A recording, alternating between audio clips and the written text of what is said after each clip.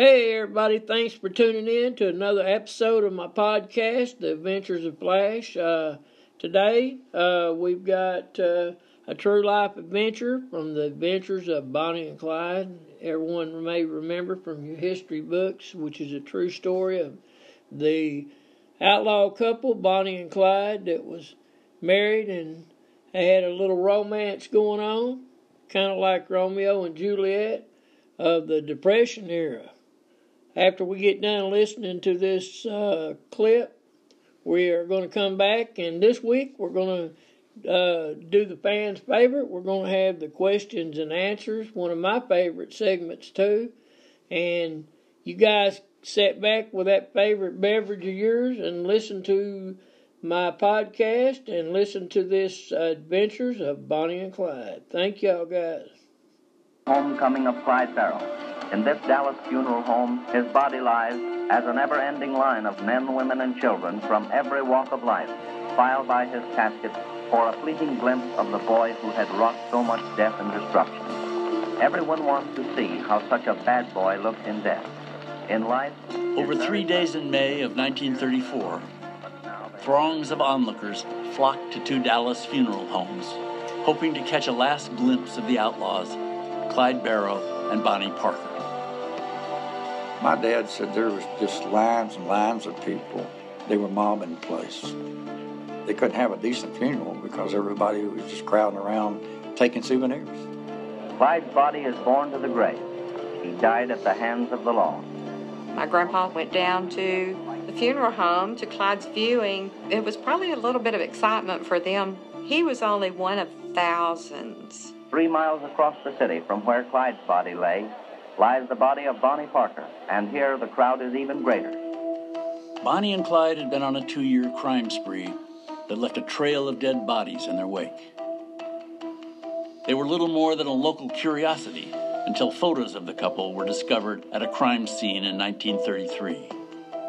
Overnight, the country became transfixed by the scandalous images, press accounts of improbable escapes, and their illicit romance.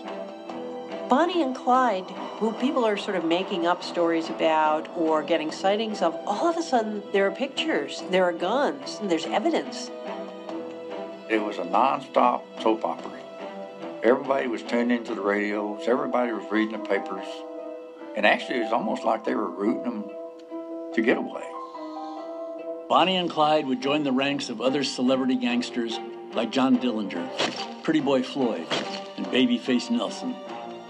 So-called public enemies who emerged out of nowhere during the Great Depression to capture the country's imagination. In a world where there was very little to get excited about in summer 1933, Bonnie and Clyde were pretty big news. Everybody was talking about the criminals, the bad guys. But Clyde and Bonnie had the one thing the others didn't, the whole true romance and the sexy scandal. Bonnie and Clyde's notoriety would force them to take even greater risks to remain free and on the open road, as law enforcement's hunt was kicked into overdrive. There wasn't going to be any arrest or any trial. It was going to be an execution.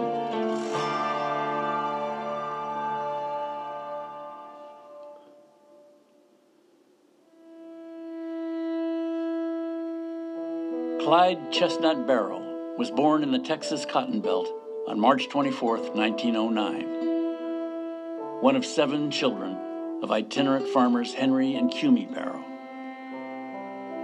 By 1925, the whole Barrow clan had followed a wave of other farmers who were flooding cities in search of work.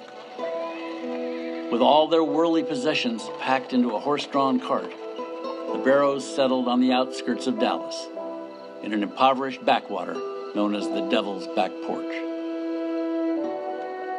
Clyde Barrow grew up in an unincorporated slum, so poverty-stricken we couldn't imagine it today. And there's a campground right on the west bank of the Trinity River, and it's mostly mud, and there's one well, there's a few outhouses, and this is where the indigent lived. My grandfather and grandmother, it was just poor people trying to survive. And they camped out there in just that wagon, that little mule. And that's how they lived. No money, no food, just poor as you could be. So from the time this kid can really think, all he knows is there's no hope. This is it. I'm going to be poor, I'm going to be hungry, I'm going to be put down the rest of my life. Clyde chafed at the prospect of a life of poverty. Though he was slight, 5 feet 6 inches, never more than 130 pounds, Clyde was bright, energetic, and a dreamer. He saw what he wanted just across the river in Dallas, a prosperous city with skyscrapers, endless entertainment, and streets lined with high-end shops. Dallas exposed Clyde to a life that was far beyond his grasp. He had dreams, he wanted to do something rather than be poor the rest of his life. He hated poverty, and he hated looking like poverty. With a taste for expensive suits and little interest in honest work, Clyde Barrow picked up the bad habits of his older brother, Buck, who had already settled into a life of petty crime.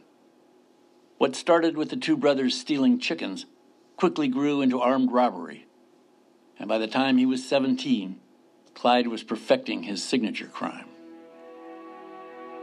This is the first era of car theft. The electric starter system is put in cars. You could hotwire one. And Buck was a master of it, and he passed the skill along to little brother. Clyde Barrow didn't see stealing so much as a crime as almost an obligation. I want to get out of here. This is the only way I can do it. By 1929, Clyde's crimes were regularly drawing the attention of local police. In November of that year, Clyde, Buck, and an accomplice broke into an auto shop in the town of Denton, just outside Dallas. Local law enforcement spotted the robbers trying to flee and opened fire. And they shoot Buck, and they capture Buck.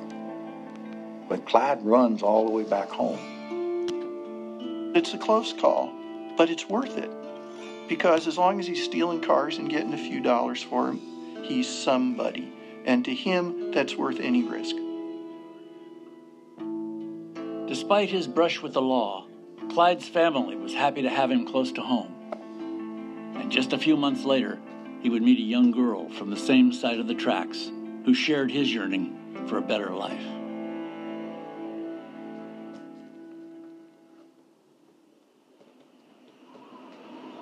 Smack dab in the middle of Texas, in the small town of Rowena, Bonnie Elizabeth Parker was born on October 1st, 1910. 4 years later, after her father's unexpected death, Bonnie's mother, Emma, moved the family not far from the slums of West Dallas. Despite the impoverished conditions, Emma made sure to raise her 3 children with the knowledge that they were somehow better than their surroundings. My dad was Bonnie's brother, and Daddy was the oldest, and then Bonnie, and then my Aunt Billie Jean. She raised those 3 kids by herself. She literally was their everything. My daddy and Billie Jean, I know, were spoiled. So I'm quite sure Bonnie was spoiled too. Bonnie was just a cute little Texas girl. Not quite 5 feet tall, with blue eyes and strawberry blonde hair, Bonnie Parker excelled at school, was a good singer and dancer, and enjoyed writing poetry. Like Clyde, she longed to escape the ceaseless poverty she saw everywhere. As a teenager, Bonnie would lose herself in the picture houses on the other side of the river in Dallas. Bonnie was tremendously influenced by motion pictures. What movies brought to the ordinary person was the roadmap to reinvention for yourself. You can be someone else. You can create a story for yourself and live it. You don't have to be locked into the way you were born. In 1926, 15-year-old Bonnie, against her mother's wishes, dropped out of school to marry her boyfriend, a small-time thief named Roy Thornton. She had a little bit of the wild side to her. She had a tattoo on the inside of her thigh with Roy's name on it. Just imagine a woman doing that back in the 20s. That was a daring thing to do. Bonnie thinks she's going to have a storybook romance, true love just like you can see at the picture shows. Instead, Roy starts disappearing. Won't tell her where he's going. When she bothers him about it, he beats her up. The third time he leaves her, he doesn't come back. After her break from Roy, Bonnie's dissatisfaction with the unending boredom of poverty gushed forth in the pages of her journal. Blue as usual. Not a darn thing to do, she wrote. Why don't something happen? On January 5th, 1930, Clyde Barrow walked into her life. Clyde came along just at the right time for her. This guy with a new car that's stolen, but so what? It's a new car, and he's dressed in these fine clothes, and he's got lots of money, and he's got a good line, and he's got a great smile, and it just worked. Buster, her brother, Buster told me, he said, little Ted, he says, when those two saw each other, he said, you could see the sparks fly right there. Just weeks into their courtship, Clyde's outlaw ways finally caught up to him. Dallas police showed up at Bonnie's house with a warrant for his arrest. Clyde was sent to the county jail in Waco to await his trial and sentencing. But Clyde Barrow had no intention of being separated from Bonnie Parker for long.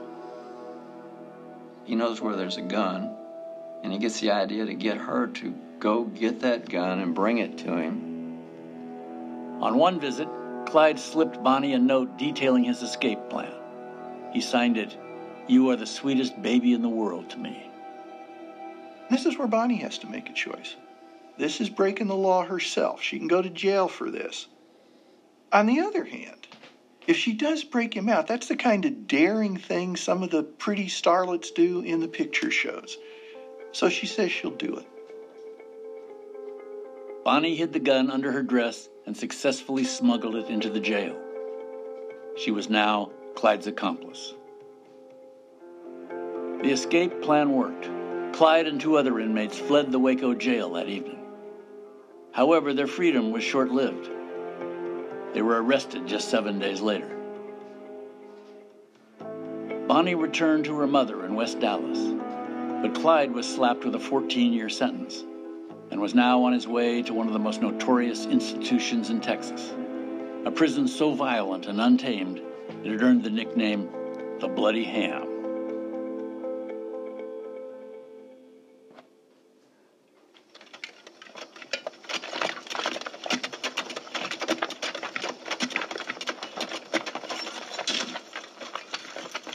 When Clyde Barrow goes to prison, he's going into a state prison system that is not meant to rehabilitate prisoners. It is meant to be the worst possible hellhole. The convicts are treated like slave labor. They work all day long under the supervision of armed guards on horseback. They're given no break besides maybe 5 minutes for a cup of water and a crust of stale bread. They're beaten for the slightest transgression, and sometimes they're beaten for no reason at all. Clyde was assigned to the Eastham Prison Farm, a 13,000-acre cotton plantation filled with the system's most violent offenders. And Clyde Barrow, this skinny little kid, is put among the worst of the worst on Easton. And what happens is inevitable. One of the inmates decides he's going to make this kid his own, and for months Clyde is continually raped, and no one is going to save him. Clyde's attacker was a convict named Ed Crowder. Over 6 feet tall and 200 pounds, Crowder was an imposing figure. On October 29, 1931, Clyde decided to try to put an end to the abuse. Clyde sneaks a piece of galvanized pipe into the building. And he lures Ed Crowder back to the open toilets. Clyde goes back there by himself because he knows Crowder will follow him. As soon as Crowder catches up to him, he wheels around and just rips the top of his head open with this galvanized pipe. Crowder was dead, and another inmate serving a life sentence took the blame for the murder. But Clyde was still stuck in the bloody ham. The inmate's slave labor would go on for years, and he decided there was only one way out. At a certain point, he just lost it, and he gave another prisoner an axe and told him to cut off 2 of his toes so that he wouldn't have to go into the fields anymore. He's brought into the infirmary so he doesn't have to work in the field. And just as he does this, he finds out that his mother actually got him pardoned. Cumie Barrow had successfully petitioned the governor to release her son. Paroles were not uncommon at the time. They were used to help ease overcrowding. Clyde left prison just 6 days later, on February 2nd, 1932. He would have a limp for the rest of his life. He became a killer in prison. This fellow convict, Ralph Foltz, put it so well. He said, "I saw Clyde Barrow change from a schoolboy to a rattlesnake right in front of my eyes." He had his mind made up that he wasn't going back to the pen. He told both of his parents, "I'm not going back to that hellhole. They'll have to kill me first."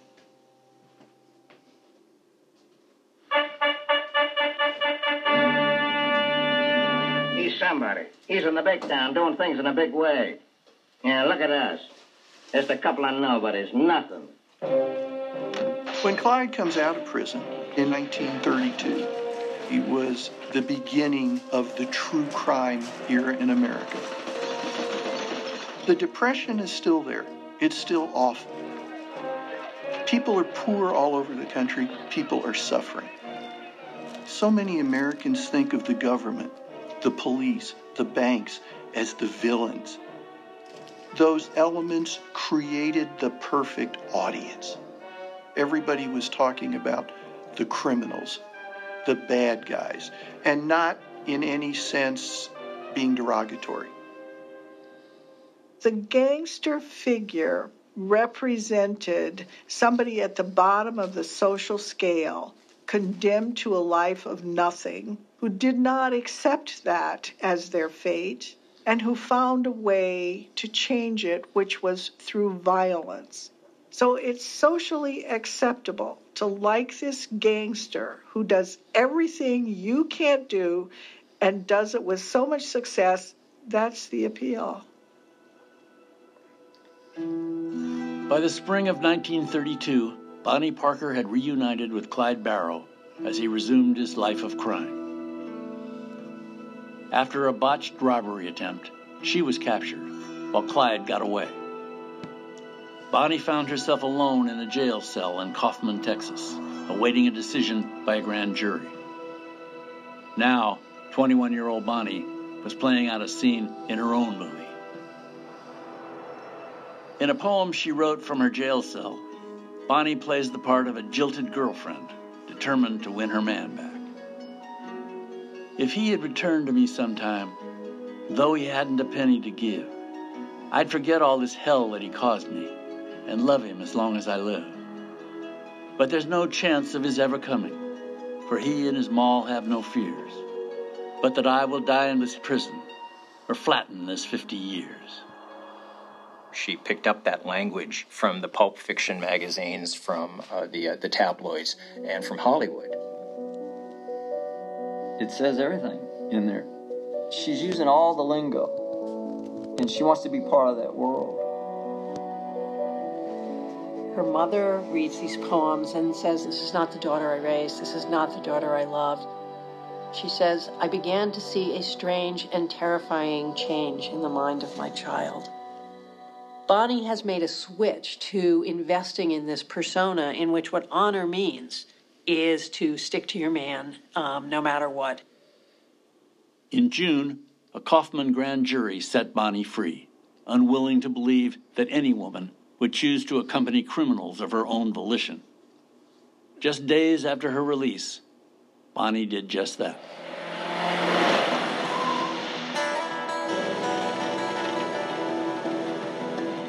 Taking their fate into their own hands, Bonnie, Clyde, and a revolving cast of ex-cons that would make up the Barrow Gang set out on the open road, burning a path through 24 states, robbing gas stations, banks, and grocery stores, often scoring just enough money to make it to the county line. They had to go to places where they weren't known, where they could more easily commit crimes. Once they committed those crimes, they would move as quickly as possible to get far away. From Dallas, they would go up through Oklahoma and Missouri. Clyde loved hitting banks in Iowa. They would go as far as Indiana, one case all the way to Ohio. They once even did a western trip out to New Mexico. He told his mom, he said, "Mom," he says, "all the money in the world is not going to make me free." So all he was interested was getting down the road and live another day. There was no incentive for him to go straight whatsoever, whereas he actually knew he was good at crime. He was good at stealing things. He was really good at driving. He was good at stealing cars. Fortunately for Clyde, Ford had just introduced the V8 engine, creating the most powerful car in mass production. With 300,000 miles of newly paved highway stretching before them, and small-town cops ill-equipped for a chase, Bonnie and Clyde were hard to catch. There were days when Clyde stole 4 cars. And he prides himself in stealing only the best, most powerful cars. And those Ford flathead V8s could flat out move. I mean, Clyde could and did often escape because he could go 70, 80, 90 miles an hour, and the law's chugging along at 35 miles after him. My father said that you chased him, Clyde, and it looked like that little Ford would coil up like a snake and launch. And he said every time it launched, he'd gain about 100 yards on you. And he said after 4 corners, forget it, you're not going to find him, he's gone. Though Clyde would later tell his family that he always preferred to run rather than fight, he was preparing for both. He amassed an arsenal, including his gun of choice, the massive Browning automatic rifle, or BAR, complete with armor-piercing bullets. National Guard armories were all over the states. Clyde, on a regular basis, would break in and steal the Browning automatic rifles, the fancy pistols, the good weapons. These weapons were not made available to local law enforcement officials. So if the Barrow Gang was ever in a situation where for some reason they couldn't outdrive pursuit, they would always be in a position to outshoot them. What started out as a joyriding romance on the open highways slowly took a darker turn as Clyde began to deploy his deadly force more readily. Clyde could change at the snap. If you hemmed him up, or if you snapped on him first, you had a war on your hands, and the little man knew how to wage war. Clyde Barrow and his gang were responsible for the deaths of 4 men from April 1932 through January 1933. Eugene Moore, an undersheriff in Stringtown, Oklahoma, was gunned down at a community dance. Doyle Johnson was shot in front of his family on Christmas Day, trying to prevent Clyde from stealing his car. Clyde killed Malcolm Davis, a Fort Worth deputy, with a shotgun blast at point-blank range. Killing an officer of the law meant that if caught, Clyde would surely face the electric chair. I remember his sister asking Clyde how he felt now that he killed someone. He said, "Sis, it makes me sick to my stomach." He said, "They've got guns, I've got guns. You know, they're trying to kill me, and I'm trying to just get away." He says, "I feel bad. It makes me feel sick that I had to take a human life." He said, "But it was them or me." Clyde has a certain personal justification system. From Clyde's perspective, it was simply him reacting to a situation that he couldn't help. From his perspective, he was doing what he had to do. Remember, Clyde says he's never going back to prison. This means if there's a deputy standing between him and freedom, that deputy's going to go.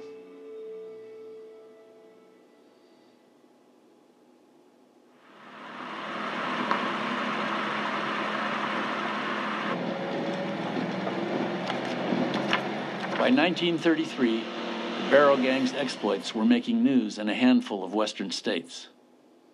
Despite the risks, Bonnie and Clyde always found a way to see their families in West Dallas.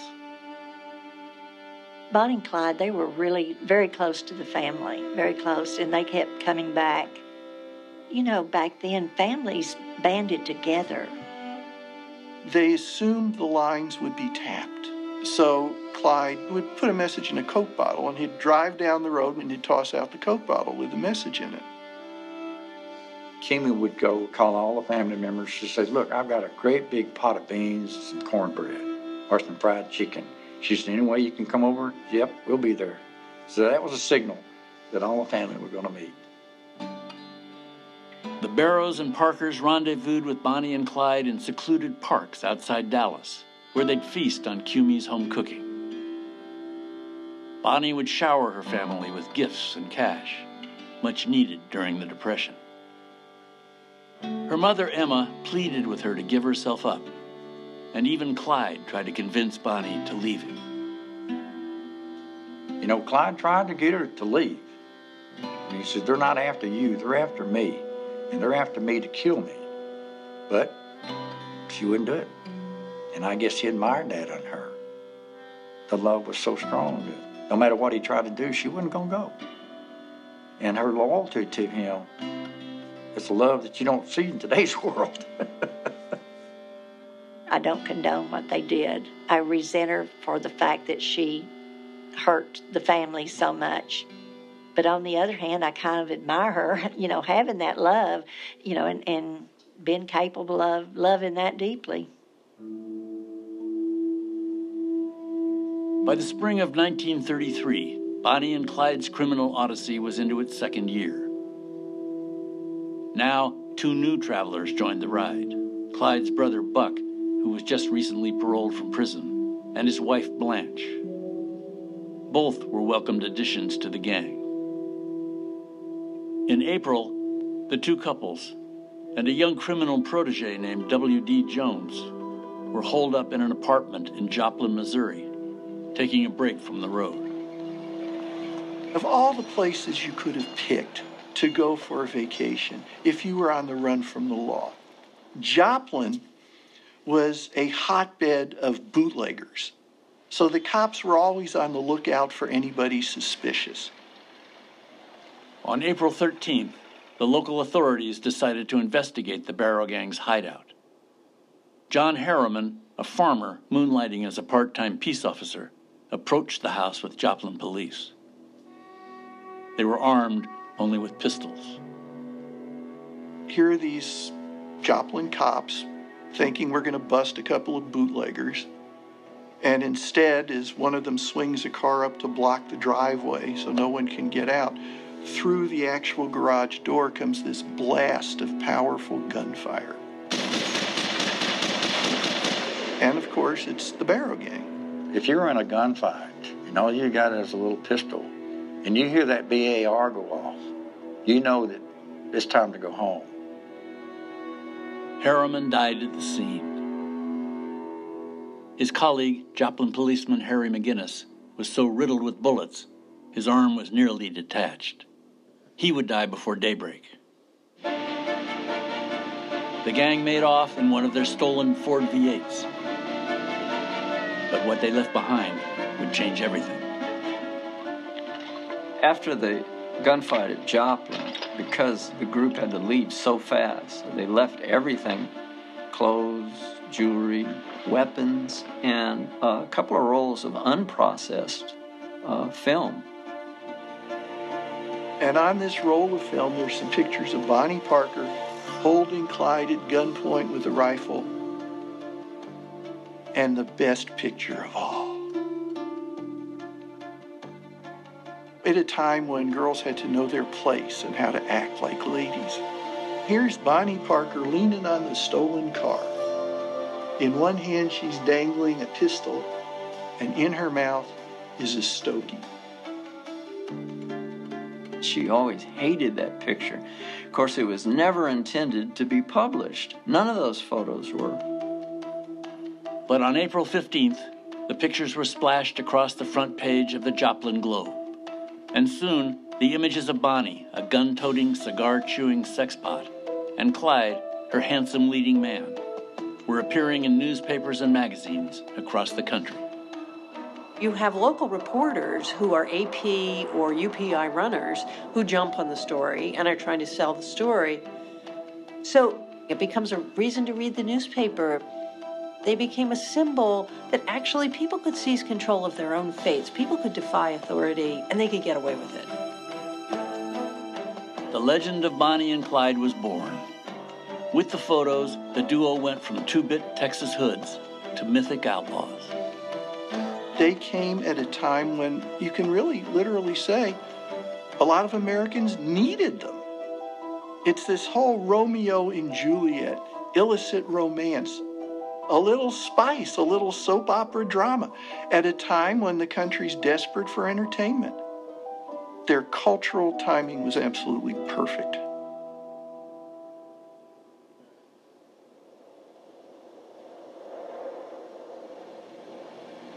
After Joplin, Bonnie and Clyde were in near constant motion. Their fame was bringing too much attention. At first, running up and down the road was maybe kind of exciting, but after thousands and thousands of miles, I'm sure the excitement went away. Don't you know that they had to be the loneliest people? That had to be such a lonely life, you know. And to know that they're just another country road when you got through with that one. A lot of people say it was glamorous. No. I don't think living in a car and bathing in rivers and eating out of a sardine can is a way of life. They were just trying to stay alive. That's all they were doing, you know, just existing. One night in early June 1933, just outside the small town of Wellington, Texas, Clyde's legendary driving skills finally failed him. Clyde's coming in on the new road, but it ends, and there's a detour to the old road to use the bridge that's in place. Clyde's driving so fast he doesn't see it. The car flips over, catches fire. It's a wonder they weren't all killed right there. Clyde was thrown from the car, but Bonnie was trapped in the burning wreckage. With the help of a nearby family, Clyde eventually freed her. Bonnie's right leg had been horribly burnt.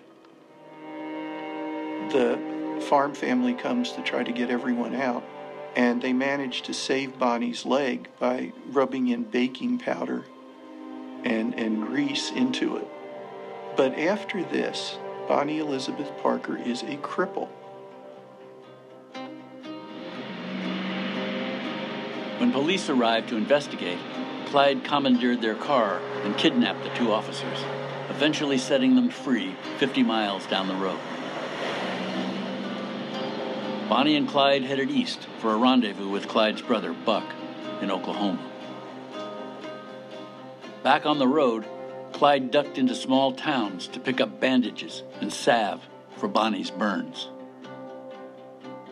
Can you imagine the pain that she went through and not being able to go to a hospital or anything? He could have brought her home and dumped her and gone on his way. You know, I think both of them were dedicated to each other because he took care of her. And if you ever wanted proof of that absolute, complete commitment, it's at this moment. And of course, this is also the time when it all starts to go downhill from there. In learning self-defense, they were told, if you are forced to shoot, then shoot straight. In 1933, the federal government began its national war on crime. A new crop of violent gangsters had suddenly emerged and was making headlines across the country. True crime was already popular in America, and some of the big-name criminals were celebrities. I mean, John Dillinger was movie star handsome. You had Ma Barker and her boys. You had the guy with the best nickname, Pretty Boy Floyd. They were doing some things on a large scale. J. Edgar Hoover, head of the Justice Department's Division of Investigation, warned of a criminal army that was sapping the spiritual and moral strength of America. Hoover advocated for a stronger federal police force to restore law and order for a nervous American public. From like 33, 34 is this pivot point in American culture where you're coming out of the nadir of the Great Depression, but Roosevelt has been elected, J. Edgar Hoover is getting the FBI organized, and you see the gangster figure kind of representing both our vicarious need for rebellion against the economic and the political system, but also the need we have for order and stability, because we're in a very terrifying time. Clyde Barrow now found himself on Hoover's list of wanted men, and federal agents in Dallas were assigned to track his movements. This desperate public enemy now rises to fame as an underworld hero. But it was the bank robber John Dillinger who was the centerpiece of Hoover's crusade, commanding no less than 38 agents alone. To a vicious man killer. The Barrow gang was in no way up there at the top level. The public, though, perceived that they were. And newspapers and true crime magazines would exaggerate their takes from different robberies, would give them credit for huge heists that they had nothing to do with. Despite what the press was writing, the Barrow gang remained very much a problem for local police, who had spent a year chasing the crime duo across multiple states. If they wanted to stop Bonnie and Clyde, they'd have to match their firepower. On July 20th, 1933, police officers, this time armed with heavy weapons and armor, cornered Clyde and the gang in a motel in Platte City, Missouri. After a bloody shootout, the gang managed to escape, but Clyde's brother Buck sustained a bullet wound to the head, and his wife Blanche was blinded by glass from a shattering windshield. 4 days later, near Dexter, Iowa, the battered Barrow gang was again surrounded. Eager onlookers and the press, hoping to catch a glimpse of the now famous outlaws, watched as police opened fire. Clyde is trying to have everybody run towards the brush by the side of the river. And Bonnie, of course, can't run. She has to be carried. Halfway towards the river, Buck says he can't make it. And Clyde realizes he has to leave his brother. That's the only way he can save Bonnie. Buck and Blanche are taken prisoner, and the Des Moines photographer from the newspaper runs up with his camera to take a picture of Blanche, and Blanche can barely see. And she thinks somebody's got a gun and is just going to execute them. Blanche went to prison, and Buck died a few days later. Before, death is an abstraction. Yeah, it'll happen sometime, but aren't we having fun? Well, now it's found him. After the shootout in Iowa, Clyde was taking even greater risks to stay on the road. And now, with Buck's death, he needed a new gang. In January of 1934, Bonnie and Clyde took part in an early morning raid of Eastham Prison that freed 5 inmates. It was a satisfying bit of revenge, but set off a chain of events that not even the great escape artist Clyde Barrow could elude. After Clyde staged the raid on Eastham, the head of the prison system, an extraordinarily effective bureaucrat named Lee Simmons, said, I'm going to bring these people in. There was no state police that were going to come in and help them, so Simmons felt like he had to do it himself. Simmons reached out to Frank Hamer, the most famous lawman in Texas. A former member of the notorious Texas Rangers, Hamer had spent half his life hunting criminals and had already killed 53 men during his service. Captain Frank Hamer was a legend among Texas Rangers. He was the roughest and toughest of them all. He used to tell new Ranger recruits that the best way to enforce the law is a .45 slug in the gut, and he meant it. Lee Simmons told Frank Hamer to put Clyde and Bonnie on the spot and shoot everyone in sight. From the word go, there wasn't going to be any arrest or any trial. It was an execution. Hamer set out on the road in a rented Ford V8, meticulously retracing Bonnie and Clyde's path, looking for a pattern to their travels. or for anyone willing to give them up. In Louisiana, Hamer caught a break. The family of a fugitive named Henry Methvin, whom Clyde had just busted out of Easton Prison, wanted to cut a deal. Clemency for their son in exchange for Bonnie and Clyde.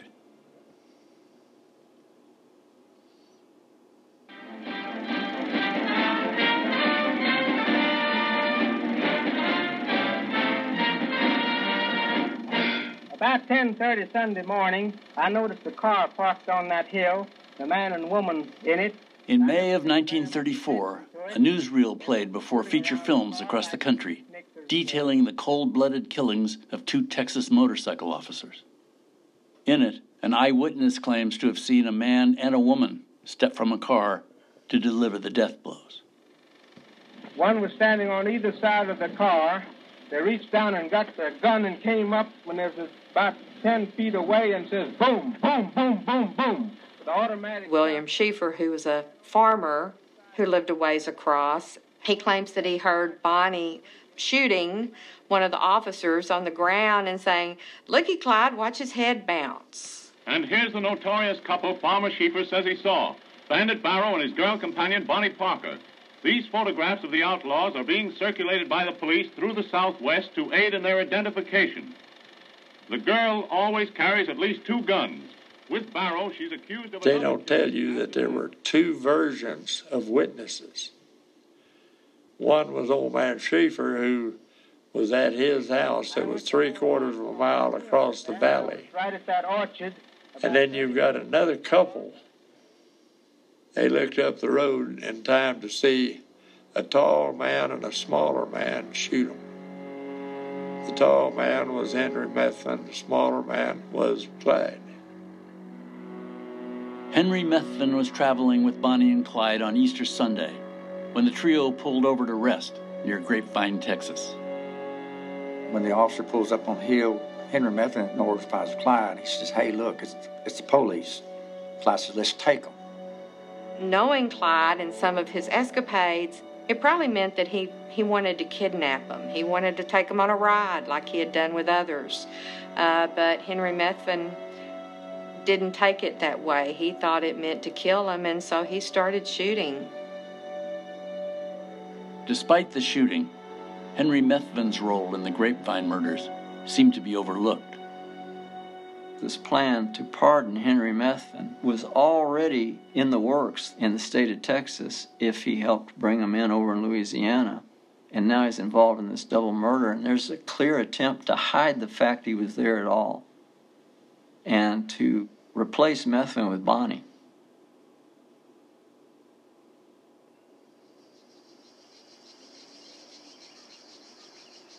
On May 6th, Bonnie and Clyde held another secret rendezvous with their family. It would be their last. Their criminal exploits had taken a toll not only on themselves, but everyone around them. Buck was dead. Blanche was in prison. And the police were keeping up a steady stream of harassment, even hauling Clyde's mother, Cumie, down for interrogation. Henry and Cumie Barrow explained to Clyde that we haven't bought a headstone for Buck yet, because we know you're going to die soon too, and we can bury you with him. We don't have much money, and that way we can just use one headstone for both of you. And Clyde asked them to have something inscribed on it. Gone but not forgotten. During the visit, Bonnie presented her mother with a poem she had been working on called The End of the Line. Over the course of 16 stanzas, it tells the story of the couple's life on the run. They don't think they're too smart or desperate. They know that the law always wins.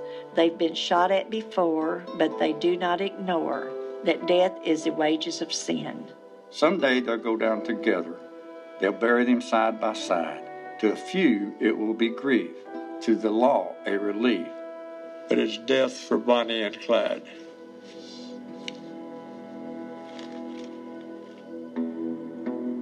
I can imagine my grandmother just waiting for the phone call every day and knowing that it was going to come. It's just when. That was so, to me, thoughtless of Bonnie. There's no doubt about it. Clyde Barrow knew exactly what he was doing. Bonnie Parker knew exactly what she was doing. And they wanted to be there all the way up to the bitter end.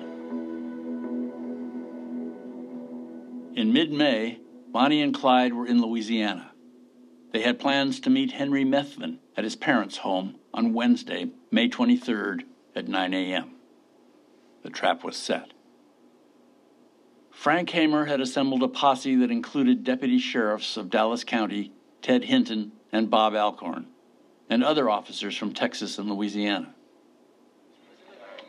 Armed with automatic rifles and heavy-gauge shotguns, the posse took their place, hidden in the brush along Highway 154, the only road Clyde could take to the Methvin house.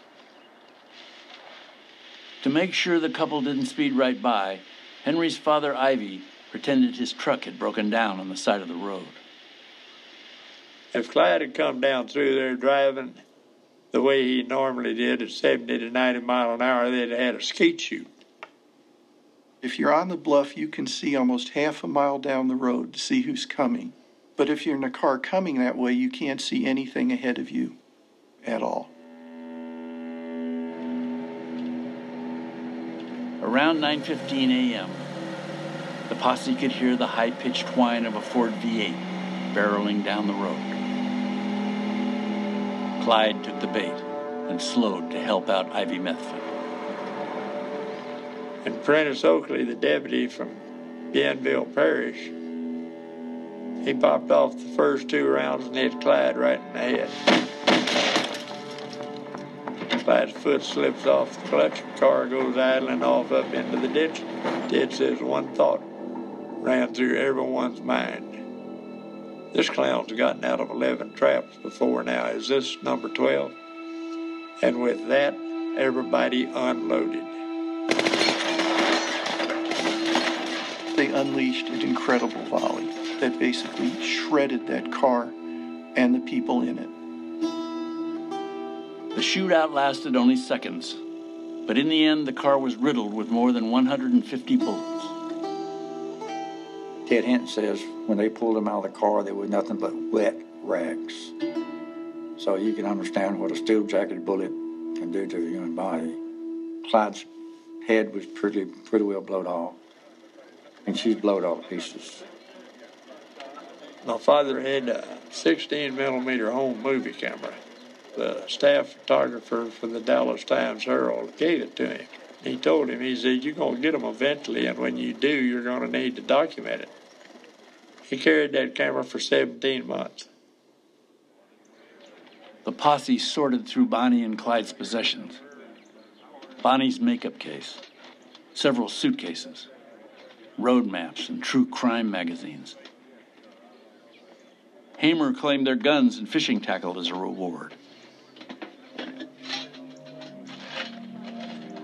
Word spread quickly, and people began to crowd Highway 154. Souvenir hunters scavenged through the carnage. People started coming and clipping off pieces of clothing. One man took a pocket knife, was trying to cut off Clyde's trigger finger as a trophy. One person was stopped by one of the officers from trying to take Bonnie's wedding ring off her hand. Later that evening, Bonnie and Clyde's parents retrieved the bodies, having learned of their deaths when reporters called for comment. My grandfather said, it was terrible what he saw. It broke him down to tears, having to go pick his son up and saying what the condition they were. In life, his very presence would have struck fear to their hearts, but now they fear him not. Clyde's body is borne to the grave. Again, tragedy and shame descend upon his aged father and mother. Like his brother, back in Dallas, the spectacle of Bonnie and Clyde's demise drew tens of thousands of onlookers, all of them anxious to catch a last glimpse of the outlaw lovers they had read so much about. A large floral arrangement was sent from the Dallas newspaper vendors. In 2 days, they had sold almost 500,000 copies of extra editions. To a few, it means grief. To the law, it's relief. But it's death to Bonnie and Clyde. The couple, who had always been inseparable in life, were buried in family plots in different cemeteries. My grandmother, she would not allow them to be buried side by side. She said he had her in life, he couldn't have her in death.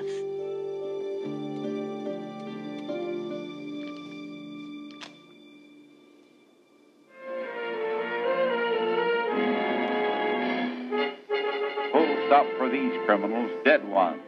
Here you'll find notorious names that made evil headlines of crime. Some public enemies. By 1935, just a year after Bonnie and Clyde's deaths, Hoover's lawmen had eradicated all of the Depression-era gangsters. Bonnie and Clyde may have been the first to go down, but their story overshadowed all the rest. Not because of their crimes or even their violent downfall, but for their enduring true romance. This type of story has been with us pretty much from the first printed word. And it carries down. Whether you're talking about the fall of Troy, Romeo and Juliet, it's always going to end in tragedy. We've always got this star-crossed aspect. Bonnie and Clyde fit that perfectly, and they fit it naturally. And it's because they fit it so naturally, because that's who they were, that they continue to resonate.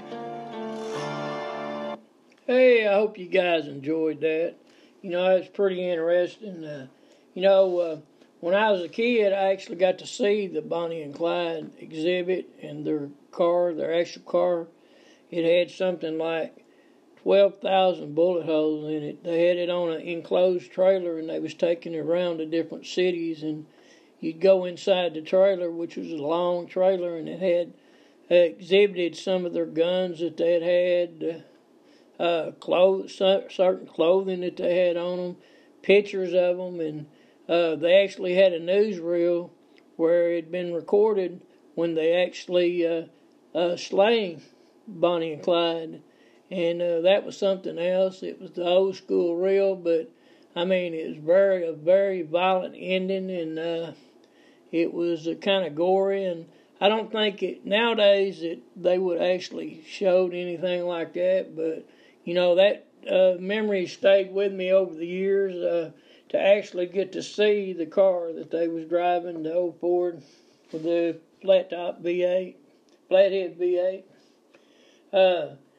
Now, I'm going to shift gears here a little bit, and I'm going to do one of my favorite segments here that, that's very popular with my listeners.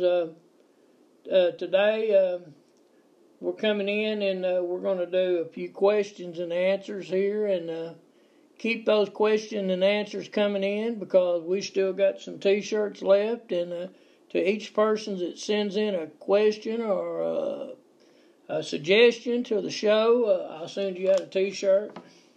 The first question comes from Felicia in Toronto, Ontario.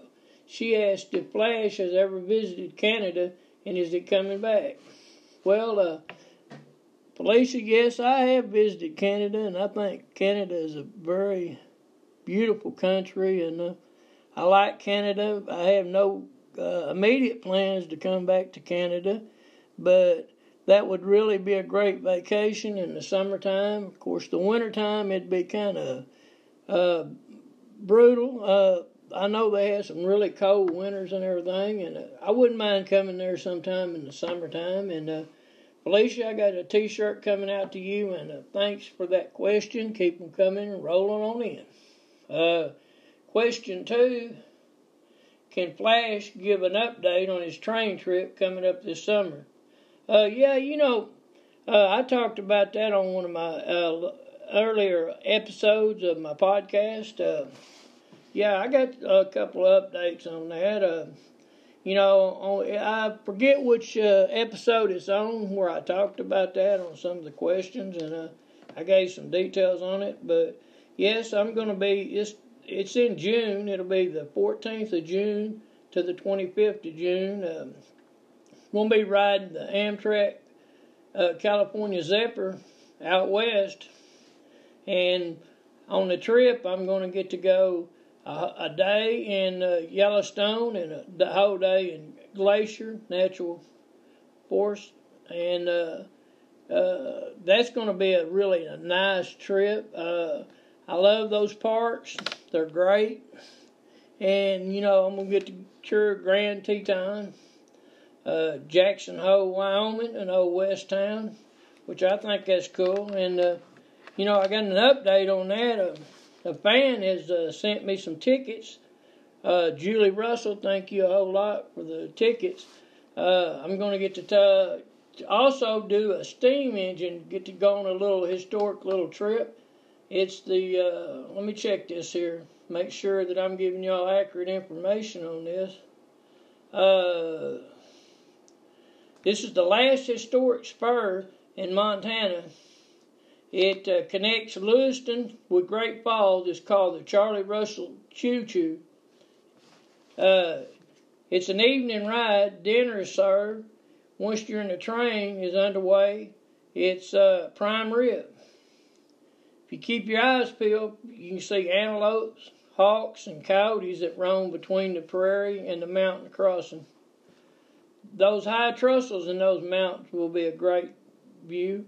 The highlight of the trip comes near the turnaround when bandits take over the train with blazing guns, and you get to meet dance hall girls, which Flash is really going to like that part, and feather boas. Yep, this is going to be a memorable trip out there. I can't wait for that. And then the return trip is going to be all the way up to Minnesota, all the way back completely down to Mississippi to Chicago, and it's going to end in Chicago. So I'm looking forward to that this summer. We're going to do some podcasts along the way, like I've talked about before, and that's going to be a well-deserved vacation for Flash. I hadn't took one in a good while, and I'm really looking forward to that, and I'll be telling some more about it as time draws closer. Thank you for that question there. And you got a t-shirt coming too. Keep them coming on in. All right, let me roll on that down here and get another one. I write all these down because like I always do, because I forget some stuff. The next question comes from Abby in Chicago. I just talked about Chicago, so I pulled that question out. I go over all the questions, and in the last 2 weeks since I've done questions and answers, we've got over 5,000 questions coming in, so I just picked these few out, as I do from time to time. This comes from Abby in Chicago, Illinois. She asked Flash if she can get a t-shirt. Yeah, Abby, you got a t-shirt coming. That's no problem.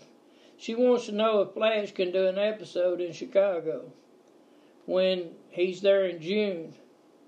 And she says that I'm welcome to stay at her house while I'm there. She says her house is somewhat haunted, and it's over 100 years old, and it's on a big hill. And she says strange things happen there. She says she loves the podcast and listens to every episode. Well, that sounds really good. We'll check it out while we're there in Chicago. I don't really plan on being in Chicago a long time, and if all that works out, I wouldn't mind doing a podcast from there, because I never did get to finish my haunted house episodes that I wanted to. So, yes, we'll check that out while we're in Chicago, and I thank you for sending that in, and I've not heard a whole lot about hauntings from Chicago, but I guess it's possible, and we're going to check that out while we're there, everybody. Don't worry about that. That might just work out perfect. Okay. Thank you for that question. Question 4 comes from Stella from Oceanside, California. She asked Flash if he ever been to Oceanside. Oh, yes, I've been to Oceanside. I was in the Marines out there in California, and there at Camp Pendleton, and I was in MCRD in San Diego, and I used to go on weekends a lot of times to Oceanside. I love Oceanside. She also asked if I like the beach. Oh, yeah, I love the beach. Yep, that trip's really going to be a great trip. I just want to thank everybody for tuning in this week to my podcast. I really liked that Bonnie and Clyde one this week. Did that on some requests from some listeners, and like I say, I appreciate all you folks tuning in. Next week, we're going to be right back with another episode. Things is going really good on my podcast. I've had an overwhelming response to it, and I'm going to keep on coming back every Sunday night with another one. And if you guys got any more requests, send them in. I got quite a bit of T-shirts left, and I don't mind sending one out to each and every person that sends in a comment or request something. And we're going to get to those new episodes of wrestling and stuff. And, one of my questions this week was from a girl in Chicago, and her name is Abby, and she said when Flash ends in Chicago on my trip, which I'm going to do, my train trip when I go on it next summer, she wants to know if I want to check out her haunted house. She said there's some strange things going on in her house, and she says she thinks it's haunted. She says it's over 100 years old, and it's on a big hill. So we're going to check that out more than likely when we stay in Chicago. We're not going to stay there a whole long time. I don't have that planned, but we're going to check that out and see if we can do a podcast from that location. And, we had over 1,400 questions from the last few weeks. I hadn't done the question and answer session in a good while. But, it's one of my favorite segments of the podcast, and we're going to try to do it more than we've been doing it. We was on it good there for a while, but then some of my podcasts changed somewhat. They will from time to time, and like I said on my last episode, we've got some different varieties of podcasts coming up. We did this one today because I had several people that wanted that, and they even got some more that they've asked for along those lines. So if you like them kind of podcasts, let me know, because we're going to change up quite a bit from time to time, and we've got some good suggestions coming in, and I know for one thing for sure that there's some folks that likes the podcast, and we're going to still do the interviews. We're going to do all that stuff. We're going to do some podcasts that will be nothing but somebody that I'm interviewing or talking to, and it'll be all words. But anyway, we're going to have some entertainment on here too, and there's no telling what we're going to do on this podcast. You might get a knock at your door. You might go to the door, and we might go, "Hey, this is the Adventures of Flash. Can we do a podcast from your house?" Because that's the way we do it. You know how we do it. So with that, I'm going to say adios. Good night, everyone. Tune in next week to another Adventures of Flash. Thank you, guys. Bye-bye.